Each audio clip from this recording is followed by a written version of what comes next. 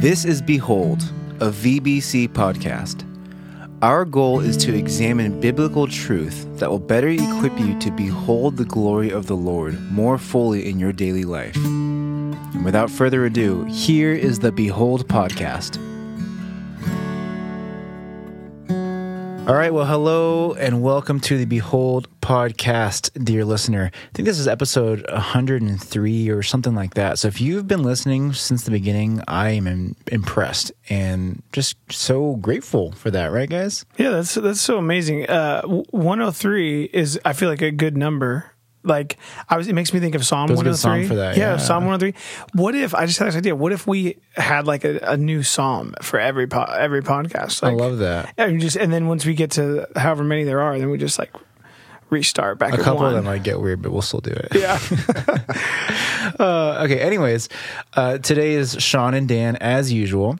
And today we have a first-time guest, actually, on the Behold podcast. Let me introduce him. Herald him. Okay, so this fine hunk of man, awesome man here in the studio is a tall drink of water. He's very handsome. I would call him a VBC ministry jack of all trades. He does a little bit of everything. He serves as a high school ministry leader, a Quest ministry leader. He's a basketball coach in our league.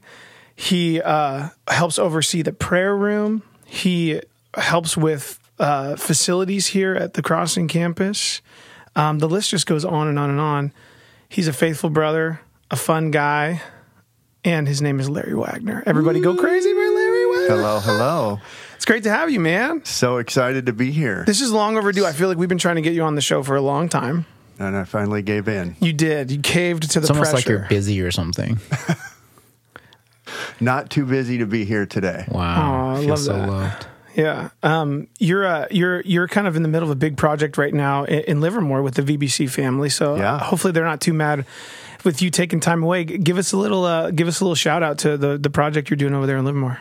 Yeah, the Greenaways, Luke and Elise. I was just over there this morning, and they do not have air conditioning because of the remodel happening.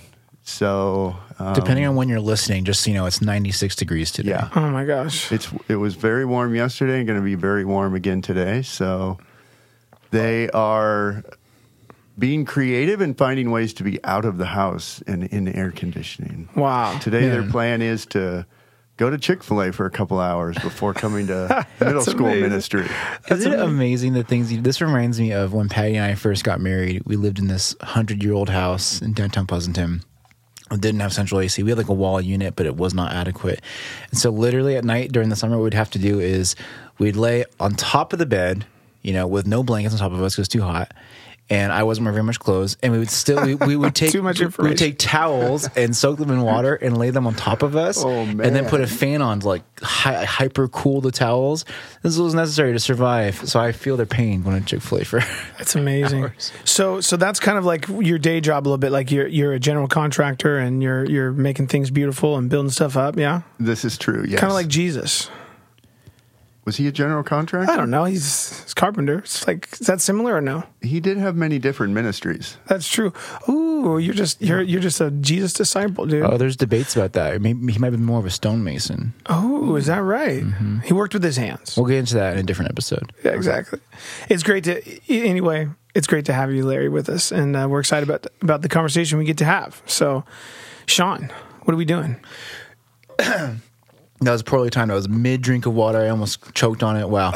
Anyways, we are beholding Jesus today. We're digging into his word and specifically how that transforms the way we're supposed to be living our lives every day as his followers, and just if you're new around here and new to the Behold podcast or VBC, here's the thing. This is the reality of what life is meant to be with God. It's not a set of rules for us to live in, but we're just learning more and more about God's perfect plan and design for how we are to experience life to the fullest alongside him and pointing towards him. And so as part of that, we've been in this series called Resurrection Life, which is looking at the book of 2 Corinthians. And right now, we're about to dive into chapter 5 of 2 Corinthians. So before that, this last week, we have a review and use. this looks back at chapters 3 and 4, which you've covered so far. So we're excited about that, to dig into that and just revisit some practical tools and applications from the series so far. And here at the Crossing, it was Mr. Jason Moog teaching, isn't that right? Yeah, he did an amazing job. I thought it was his best, like one of the best messages I've ever heard him give, because it was so personal and so just applicable and practical. It was amazing. And so really kind of what he focused on in a lot of ways is 2 Corinthians chapter 4, verse 16. And it's where the text says, we do not lose heart, basically, because of all of these realities that of this new covenant life that we have in Christ, and because of the glory and the treasure that we have through the indwelling of the Holy Spirit, and because of these gospel realities and benefits, like we do not lose heart. And so Jason just kind of really explained to us, and he was very vulnerable and practical, and basically said, hey, when suffering comes, when we're faced with trial, when we're faced with things that don't go our way, when we're faced with grief or loss or pain, we have a choice how we're going to respond. We can lose heart or we cannot lose heart. And that's what the encouragement from the text is saying, hey, if you're part of this new covenant life, you don't lose heart. He's like, it's a reality. We do not lose heart. And that just spoke so clearly to me, just in my own kind of frustrations and discouragements on Sunday. It's like, this is the reality. We don't give in to that stuff. And so Jason really vulnerably and beautifully just shared, he's like, when that pressure comes, when those trials come, he's like, there's two different Jasons. There's Jason A and Jason B. And Jason A tends to run away from this stuff, kind of go inward, kind of shut down, feel sorry for himself, and kind of wander through, which I think we all can relate to. But he's like, there's this other Jason, there's this spirit-filled Jason that is abiding in Jesus, that endures, that doesn't lose heart. And he said there's a bunch of different things that Jason does. And he says, I want to share a couple of those things with you today.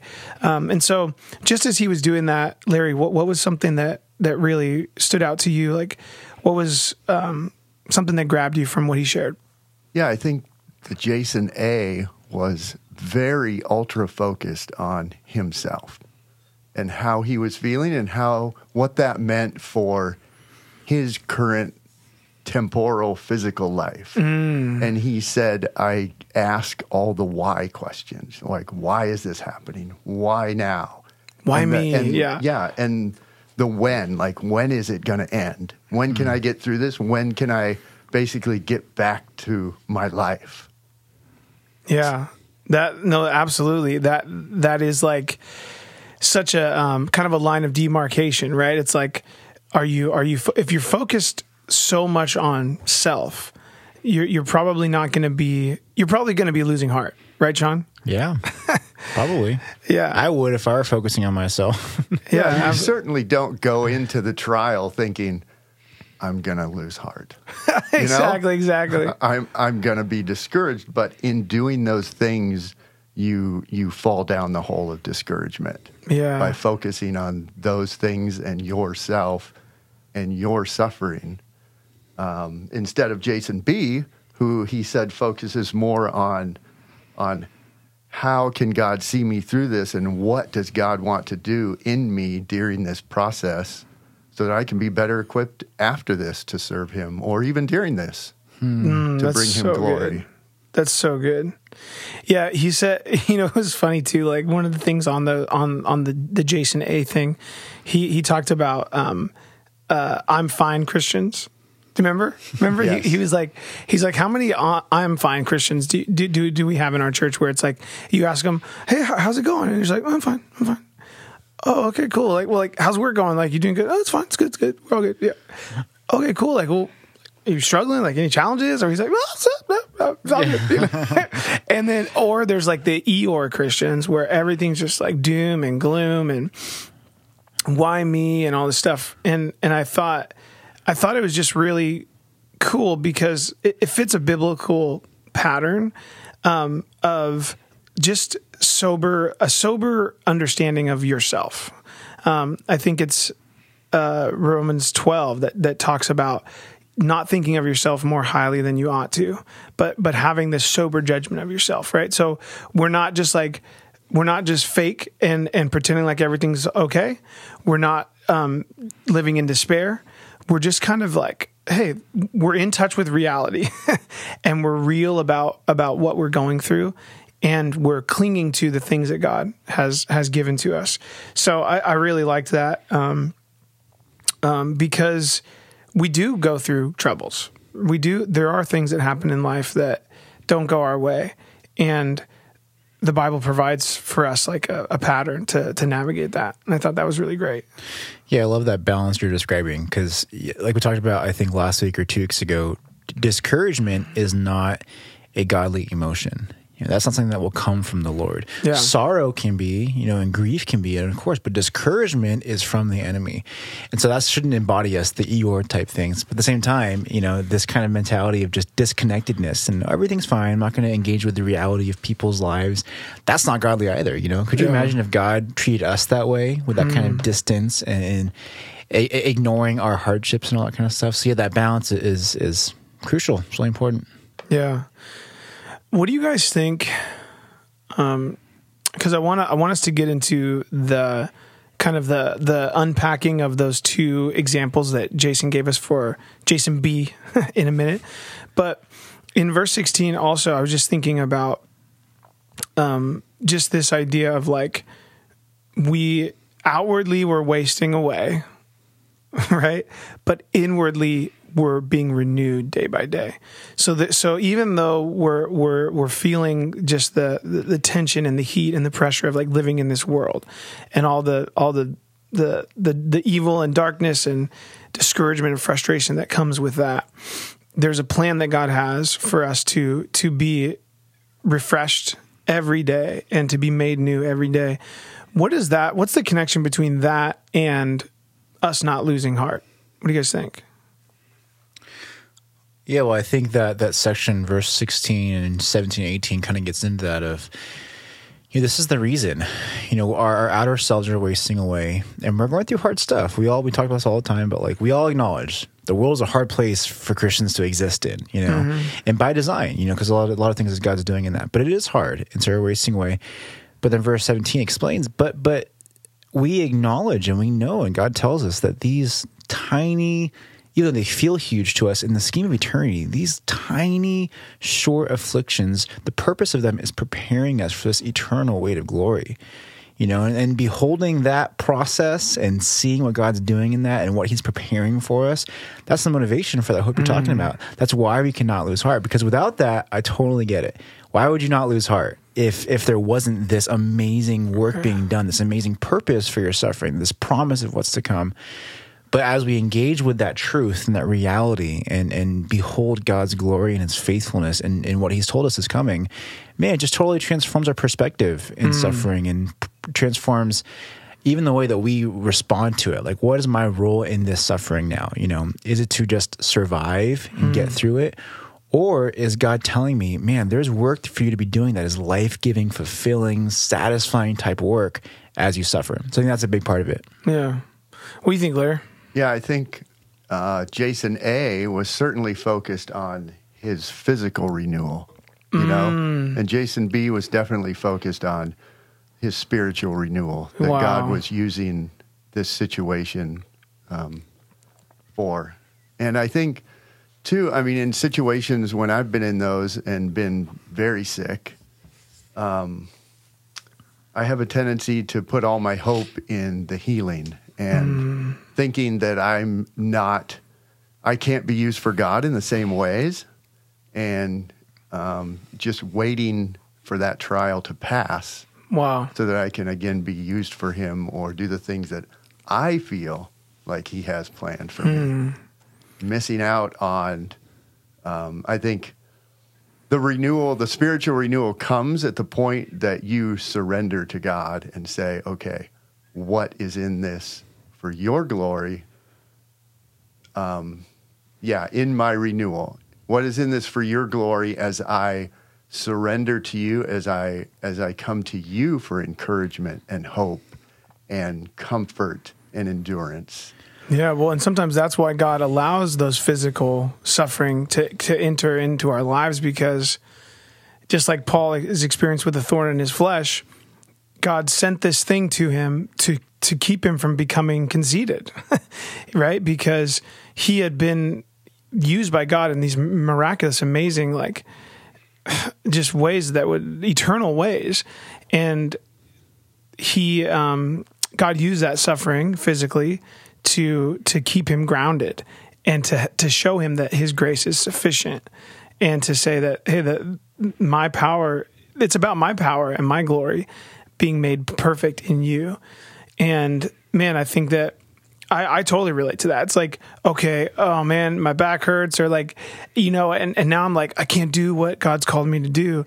But, and then a lot of times we're just looking, where's the off ramp? Like what's the exit? How can I get out of this as soon as possible? Rather than, kind of leaning into it and trusting God through it, and looking for ways that God might be more glorified and his plans might be furthered through our suffering. It's easier said than done. And this is so profound, the discussion that you're having right now, because I think this is prevalent for a lot of people. And it's almost dangerous, because it can kind of turn into this thing where, someone's sick, and even seriously sick, they have cancer, they're dying, whatever it is, And our immediate response, of course, because we love this person, is God, heal this person, and we'll have these prayers where, as I do sometimes, I'm like, God, I am convinced that this person can benefit your kingdom here, give me more time with them, all those things. But when we really dig into that and forget God's purpose in those things, it can kind of lead to this situation where, because we're forgetting that he has purpose in the hardship, his purpose in death in our bodies, being life to others, it sets us up for this false assumption of, oh, if they don't get healed, what does that mean? Mm-hmm. Does God not love them? Did I not pray with enough faith? Which that's not true. God has made it clear. No, it could totally just be that in his ultimate amazing wisdom and sovereignty, his purpose for this person is death at work in them so that life can be in the people around them, And yeah, that's an uncomfortable truth. But we have to remember that, so that we can be, like you were saying earlier, really digging into and participating in the work that God has planned for us and some of those hard things. But it's hard, like you said, easier said than done. Yeah, and also I think it's hard too to also say, hey, we're gonna pray in faith for healing, and believe that God can do it and has done it and will do it again.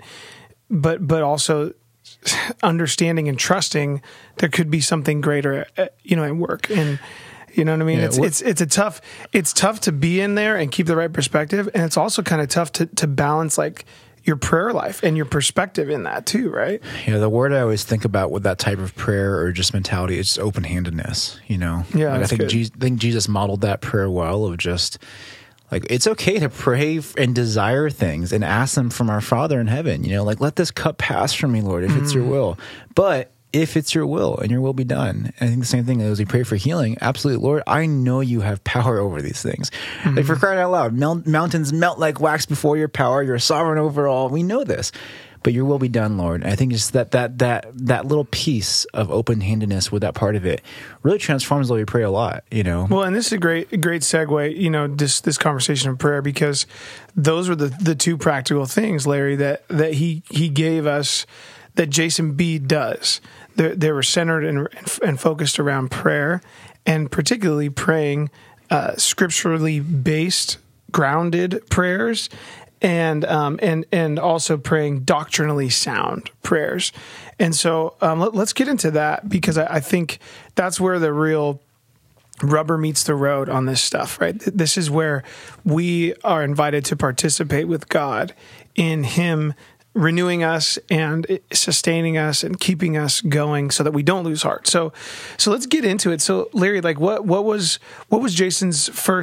Jason B, his first thing that he does with the scripturally grounded prayers? Explain that, and how did kind of Jason unpack that for us?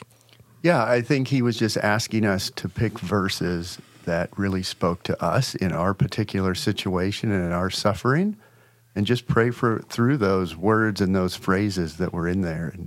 And he picked Romans 8:28, which we're all very familiar with, and he just went through there phrase by phrase. of how, we're certain that God is using these things, all these things, for our good, for those who have surrendered their lives to Jesus and are followers of him. He's always using these things for our good, whether we see it or not. And so just picking a scripture that works for you in your situation and speaks for you and is going to bring the encouragement and comfort that you need. And I think the scripture is so great because it keeps you from getting too far off the path, too far away from God's purposes and what he wants to show you in your suffering, because it is so easy to get lost. You're right? Oh, absolutely. Well, and you're praying these things back to God, these things that are in his word, so they're in rhythm with his heart. They're true. They're meant for our refining and our edification and our building up. So you're praying them back to God, but you're almost preaching them to yourself as you do that. And you were talking about something on Thursday night at the gathering when you spoke about God's word, and you explained this kind of way of meditating, on scripture. Will you tell us what you did with that again? Because I think it really connects well to this, in that what you were explaining on Thursday is almost like I'm really just chewing on the word, so that I get all of its richness and all of the insight and wisdom that I can get.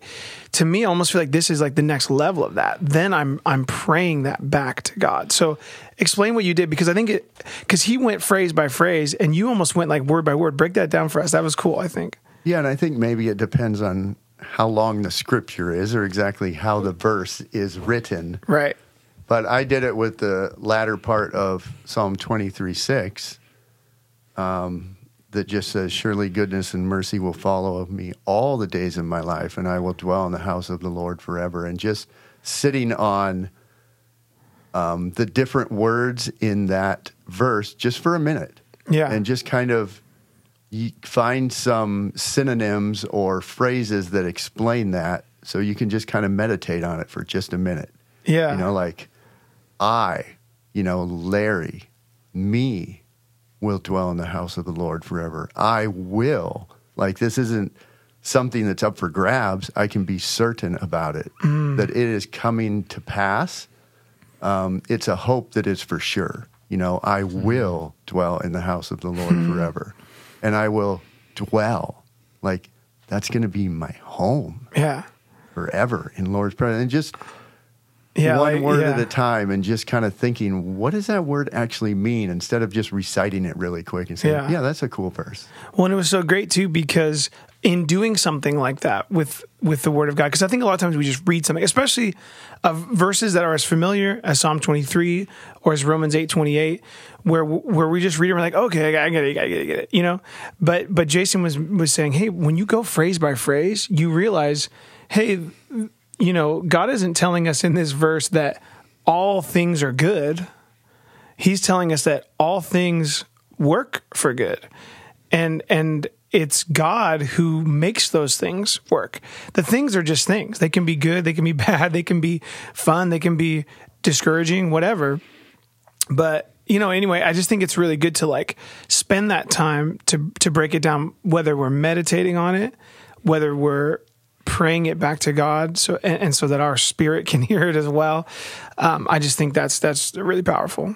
Where does that hit with you, Sean? Yeah, we were talking a little bit earlier just about when we study scripture, it's not just a head thing, Yeah.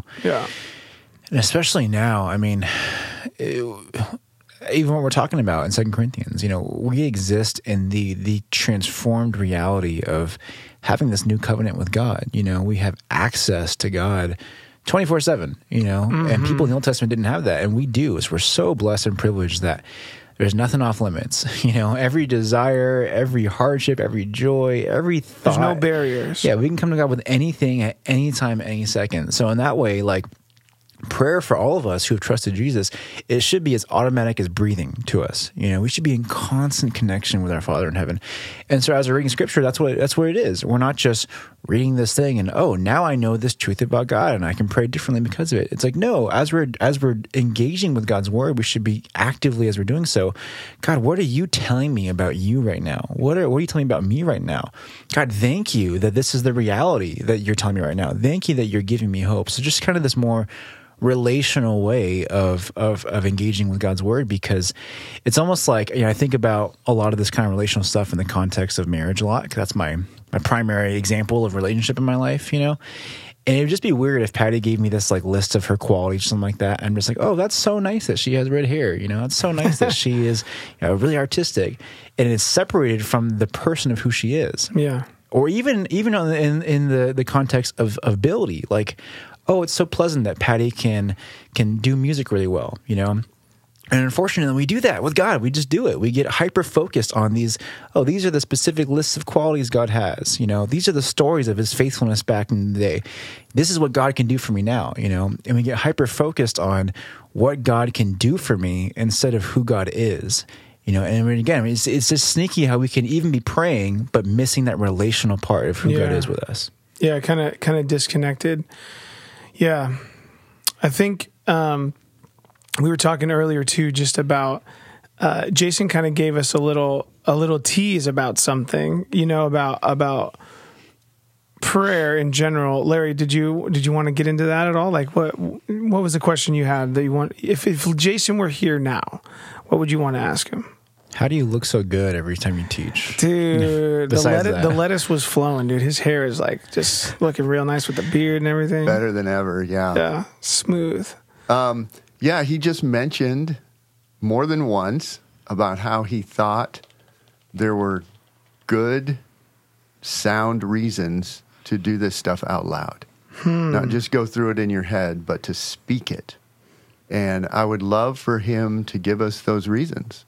Why he thought that would be the most beneficial way to go through this exercise.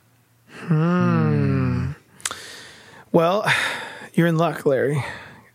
While I might not be Jason, I've heard him do a teaching on this a couple different times. And so I will do my best to kind of pass that along to you and to all of our listeners. All right. I hope you took on good another notes. podcast. Tune in next week. No, I'm just kidding.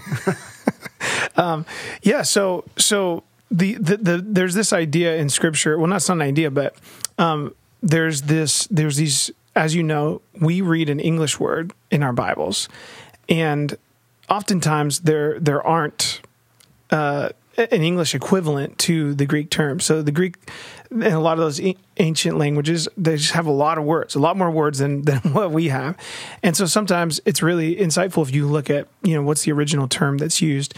And when you see the word in the New Testament, many times it's translated, or the term is logos, which really most of the time is talking about the inspired word of God. And Jesus is also referred to as the word in the New Testament, and that's logos. And then there's a second primary Greek word that also describes Scripture, and it's rhema. Have you guys heard this word before? So logos and rhema. And rhema, what's different about that is it refers to a word that is spoken, and it literally means like an utterance. And so there's a lot of different verses that I can give you as an example of rhema, right? So like in Romans 10:17, it talks about faith coming by hearing and hearing by the word of God. So that's rhema. So you think about like there's something unique and special about God's word being said out loud because think about all of our stories. Like we came to put our faith in Christ because we heard the gospel. We heard the word of God preached to us, right? Ephesians 6:17, that's, when we're talking about spiritual warfare, we take the helmet of salvation and the sword of the Spirit, which is the word. That's rhema. And so a lot of times, that's taught as, hey, there's actually something that God has given us, a weapon to fight with that is specifically the utterance of God's word. It's not enough to just say it in your mind or to think it or to meditate on it. God is actually saying, speak it out, right? interesting when he's talking about husbands' role to love their wives in Ephesians 5, and talks about how we are to sacrificially love our wives and love them as Christ loved the church, and that we're going to help sanctify and cleanse our wives by the washing of the word, the rhema. So there's something there in the marriage context of like, hey, you got to speak these things out. You got to speak these things out.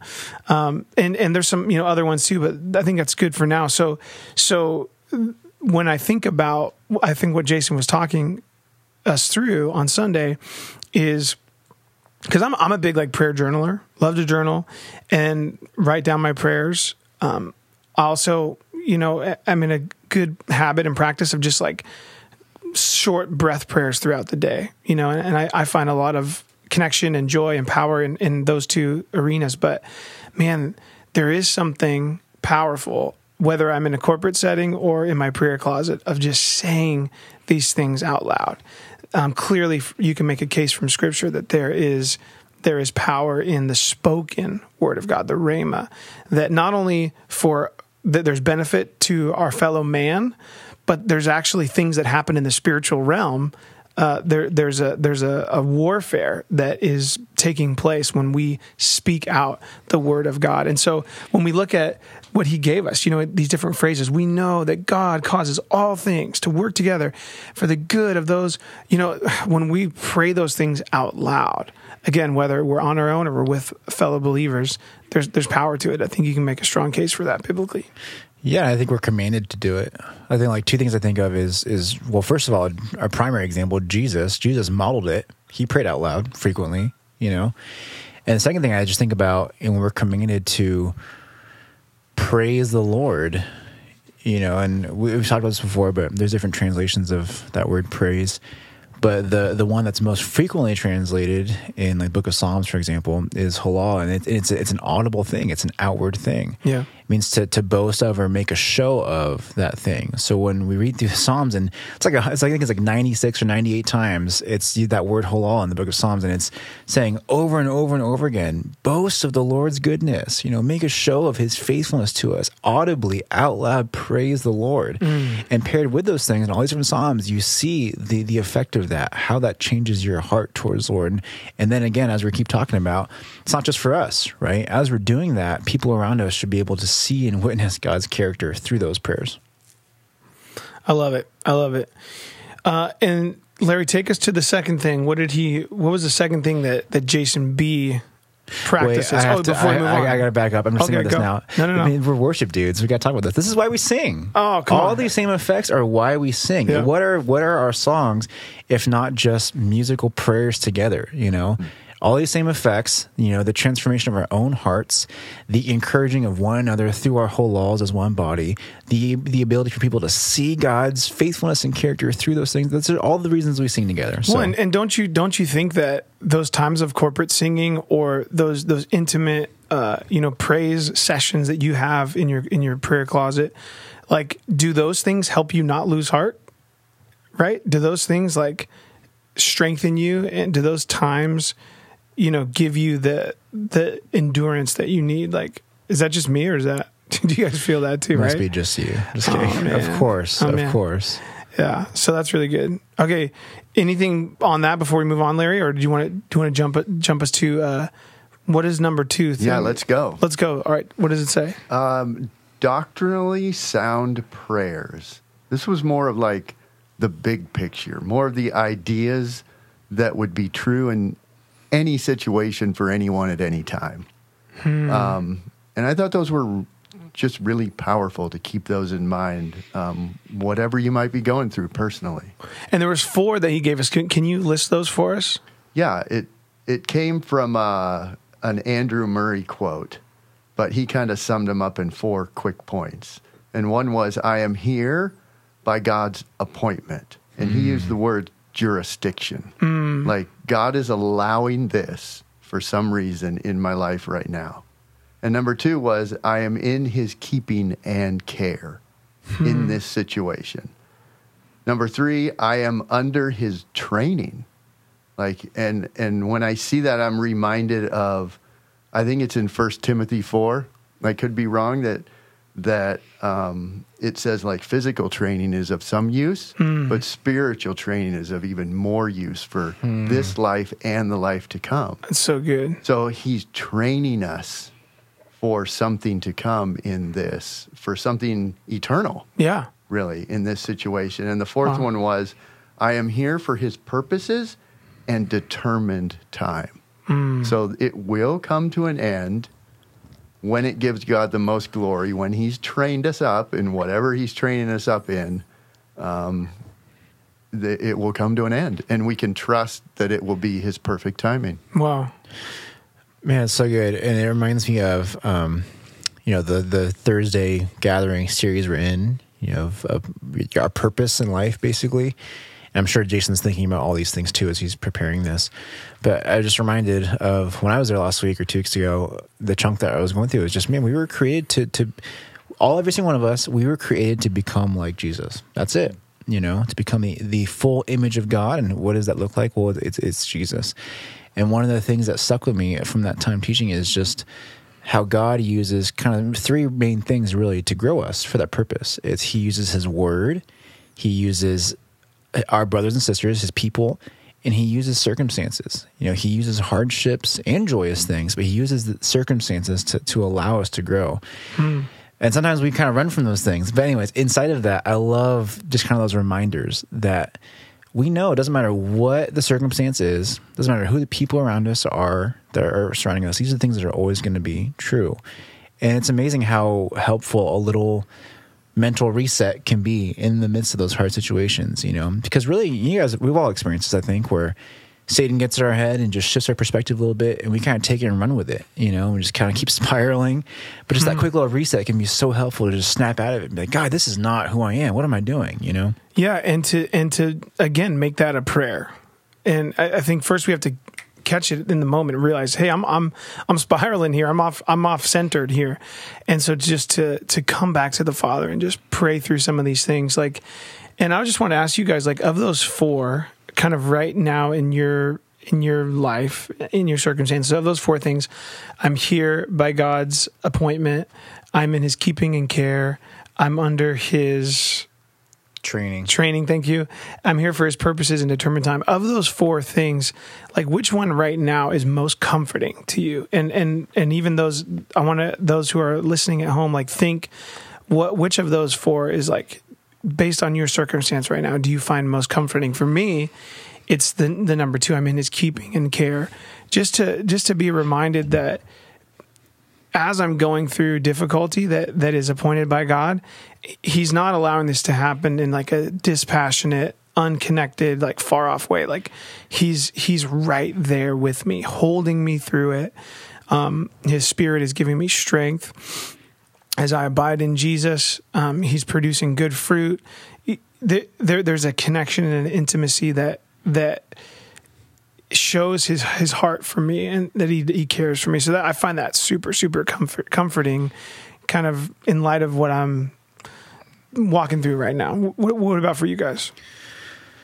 Yeah, I'm not sure if it's the most comforting, but it's definitely the one that I think about the most is number 4, which is we're here for his purposes and his determined timing. I think about that all the time, especially just as we're all trying to navigate, Bay Area life and cost of living here and all that kind of stuff.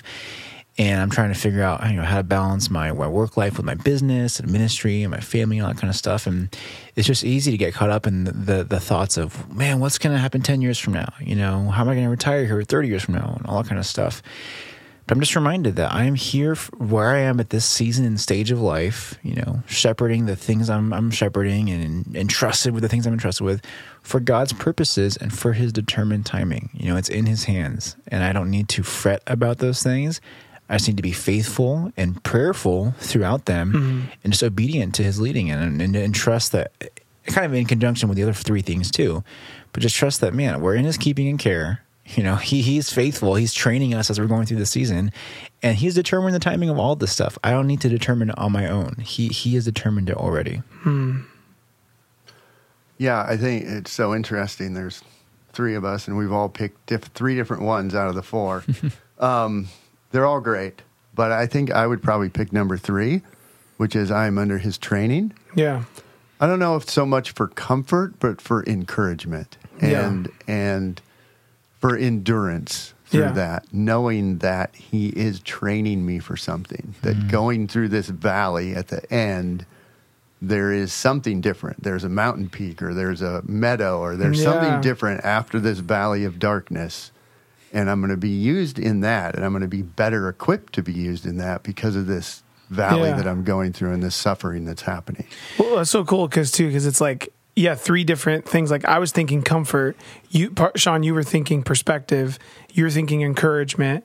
And I think that's actually very fitting. Like each one of these things, I think kind of helps us along in a different way.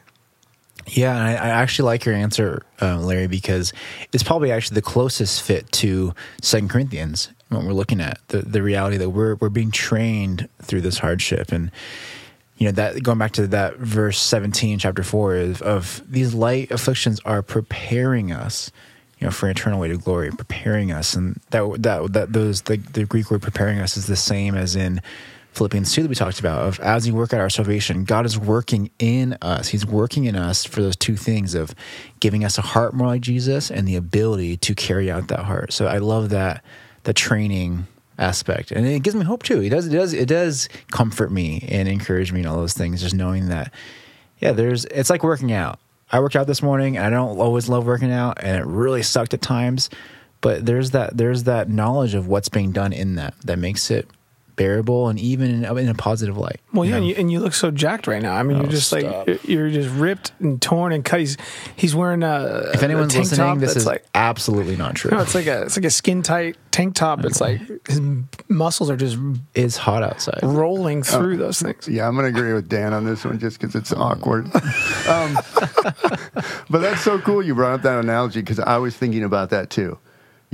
Working out is never fun. But we particularly have things that we don't want to work out because they're even less enjoyable. And when we don't work those things out, we're not well-rounded.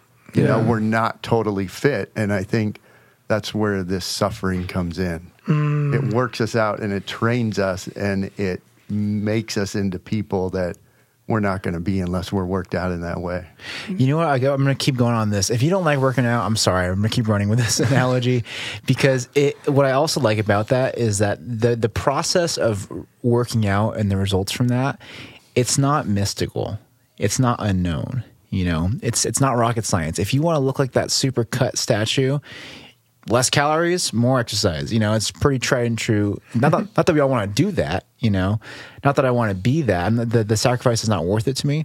But if someone said, hey, your purpose in life, the reason you were created, the reason you exist is to become that, then we have our steps laid out. And so isn't it with us becoming more and more like Jesus? It's simple, is to go through life faithfully, prayerfully, pointing towards God, knowing that in these circumstances, he's making us more and more like Jesus and preparing us for that way to glory. I love that process. Well, yeah, and it's so cool because that passage that you mentioned that kind of got us on this analogy is, Philippians chapter 2, 12 and 13, that we're working out our salvation, with this fear and trembling, which is like, it's an intentionality. It's a serious, sober mentality. We're working these things out. But also, what comes after that in verse 13 is, as God is working in us. So we're working out as we're enduring the suffering, and as we're training to be like Jesus, we're buying into God's program, and we're taking advantage of everything that he's put in front of us. We're trusting him. We're abiding in him. We're staying in step with the Spirit. We're working out. And while that's happening, God is working in us. And it says, what is he doing? He's teaching us to will and to work for his good pleasure. And actually, I think that's what we're going to get into more as we get into chapter 5, is like, what is the purpose of our life? It's to please God. What is the purpose of our existence? Is to put a smile on God's face and to align ourselves with his mission and his plan and his kingdom, advancing. And the way we do that is we work out while God works in. And again, that throws back to, how do we not lose heart? Because God is doing an inner renewal in us day by day, even as we're wasting away. Preach it. And just like working out, I mean, Sean, I'm assuming, works out Oh, he's huge. He's Because- swole. He's just ripped. Because now he's- we're like borderline deceitful on this podcast because right he's now. seen the benefit either in himself from previous years that he's worked out, Yes. or he's seen it in other people. Like, wow, Yeah. I want to be like this guy because he works out all the time. Yeah. And I think in the same way, when we're going through these sufferings and God is training us and working us out in this way, we can look back after we've gone through and say, this is how God made me stronger. This is what he changed in us. And I was just thinking of a handful from times that I have gone through stuff that I would rather not go through, but I want the benefit of what God did in me. And so I guess if that was the only possible way that he could do it in me, Yeah. then I'll be okay with it.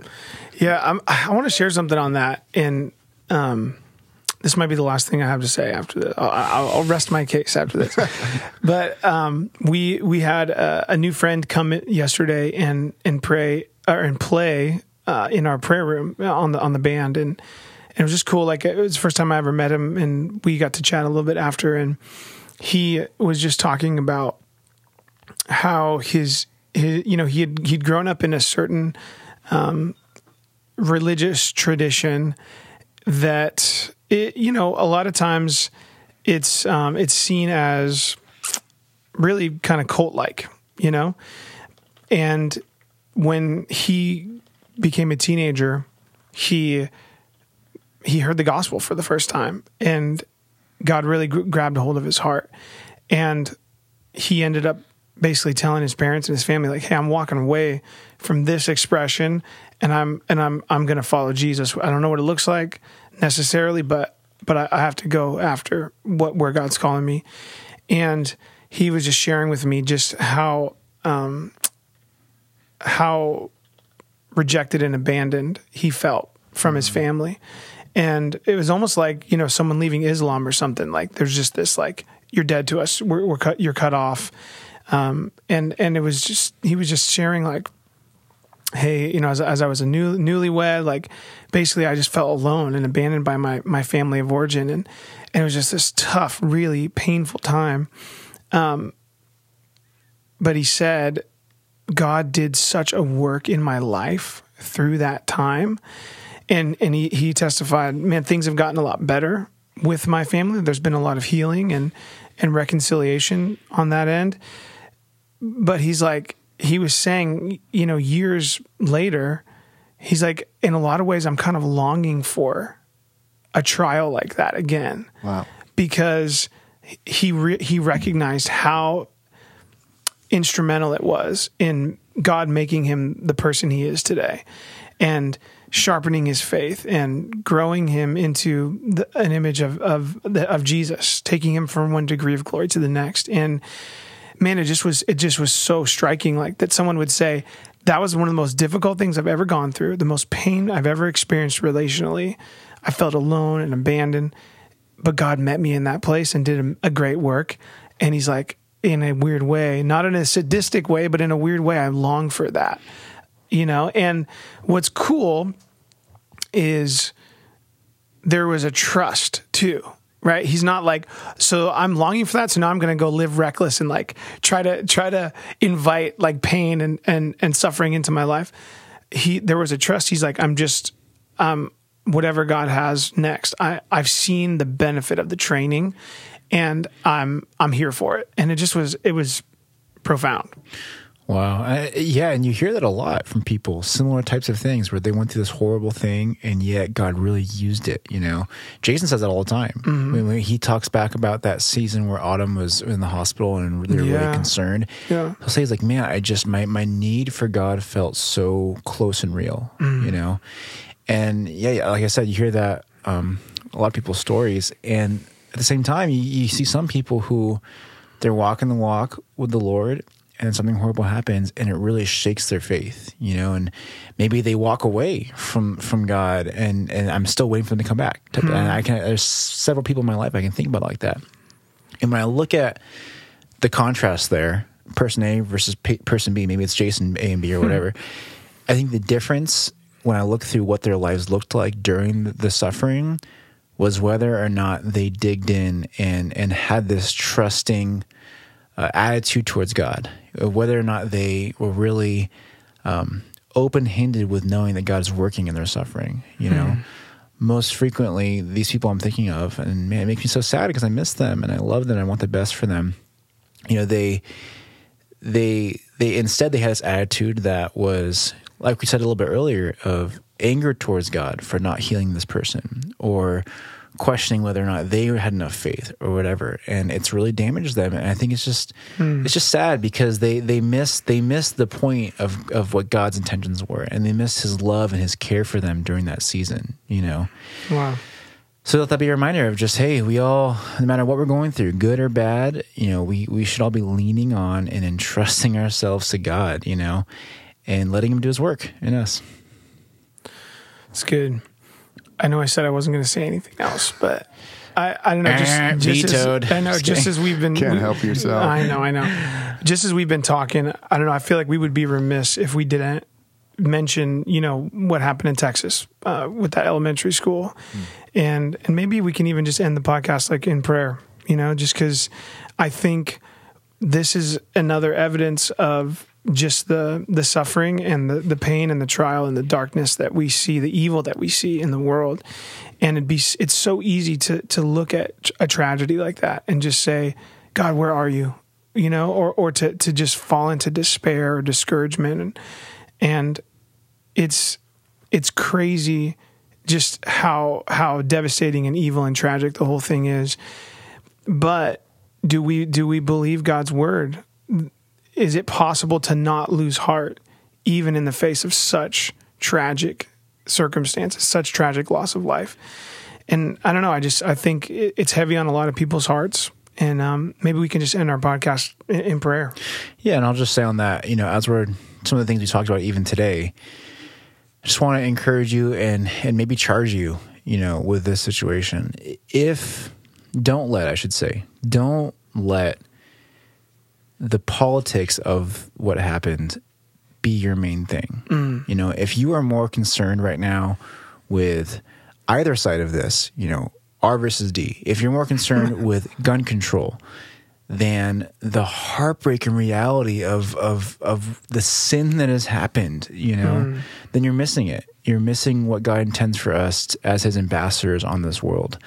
Are those things important? Of course, but let that be secondary to just your heart before God and your prayers asking for His help in this world. Yeah, we should spend more time praying, less time talking. Amen? Amen.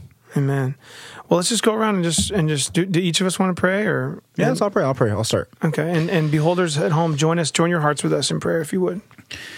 Father, we just come before you and we have grieved hearts and we are heartbroken about the tragedy that has occurred, Lord. God, we pray for just your comfort for those families who have been affected by this. God, we know that we cannot understand your ways and your purposes and why this could possibly be under your jurisdiction, Lord. And yet we know that that's true, that you are sovereign over all, that you reign over all, that nothing is beyond what you have rule over.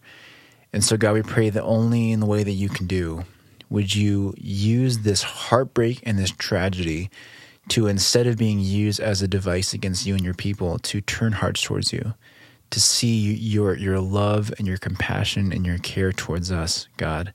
God, we pray that this would be ended, that there would be no further sins against people, God, but we know that we live in a broken world.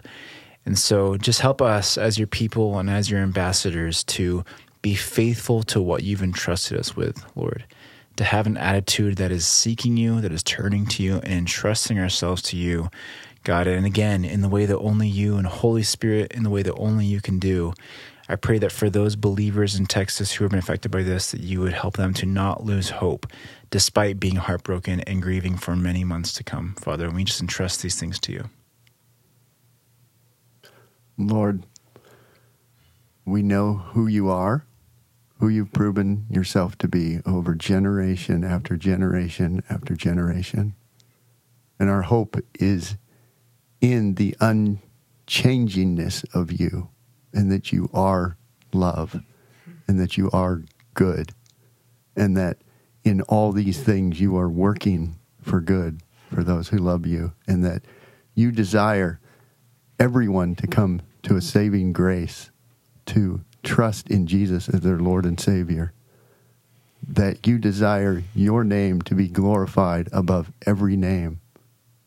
We just pray that somehow, as only you can, that you would use this unthinkable tragedy to bring you glory, to bring souls into your eternal kingdom. Care for us as only you can, and may this bring people to you, and may this bring people together and not separate them, and may your family, the church, just shine so brightly and serve so unselfishly, and be your hands and be your feet and be love and light that just cannot be denied, God, as you use this to point people to you. Yes, God. And our hearts are just so heavy, and we hear news like this, and it just makes us long for your kingdom to come. Jesus, we just want you to come back and just make all things right, to wipe every tear, to put an end to evil and injustice. And God, we trust you that in your timing you will work justice and righteousness for all the oppressed. And so we pray, God, that you would just be their comfort. Everlasting Father, we pray that you would hold close all who are grieving, all who are just broken and heavy about the senseless violence. Prince of Peace, we just ask that you would bring about whatever conditions and circumstances are most advantageous in our country to prevent things like this from happening again. We don't know what that would look like, God, but we just ask for your peace to reign in our country and in our schools where our children are. They're so precious, God, and we just ask for peace. Emmanuel, God with us, would you just be our comfort? Would you hold us close as we're trying to make sense of all of this? Would you be our wonderful counselor? Would you give us insight and help us to change the way we think? Give us eternal perspective. Because we trust, God, that the government is resting on your shoulders. We trust that even nations and politics and parties and these big questions, God, there's no authority that exists outside of your authority. And so we fall upon your sovereignty. We fall upon your grace and your favor. And we fall upon just your mercy. Would you just act according to your heart and according to your purposes in our country? And I just pray specifically for our church as we live with these realities. God, would you just protect us? Would you protect our little ones in schools all throughout the Bay Area? Would you protect our church buildings, our campuses? God, would you keep us safe from harm and violence? And would you just teach us what we need to learn from this? Give us wisdom and insight and words to navigate. We thank you, Lord, and we lay all these things at your feet. In Jesus' name, amen. Amen. Amen. All right, guys, thank you for joining us for this episode. We hope that this just continues for you, that you are praying constantly and turning to God with what happened in Texas, with everything going on in politics right now, what's going on in your own family life and work life. Just turn to the Lord and trust yourself to Him and let Him do His work in you. Amen. Hey, don't forget Extol. Extol's coming up. Yeah, come next Thursday, June 2nd, is the next Extol. We're going to praise and worship the living God together. Looking forward to it. All right. Love you guys. Good, Larry. Thanks for being with us, man. Yeah, thank you. All right. We'll see you next time. Bye. Thank you for listening. Be sure to subscribe for future episodes of Behold. If you would like more information about Valley Bible Church, or if you'd like resources from this episode, go ahead and check out vbc.online/behold. Catch you guys next week.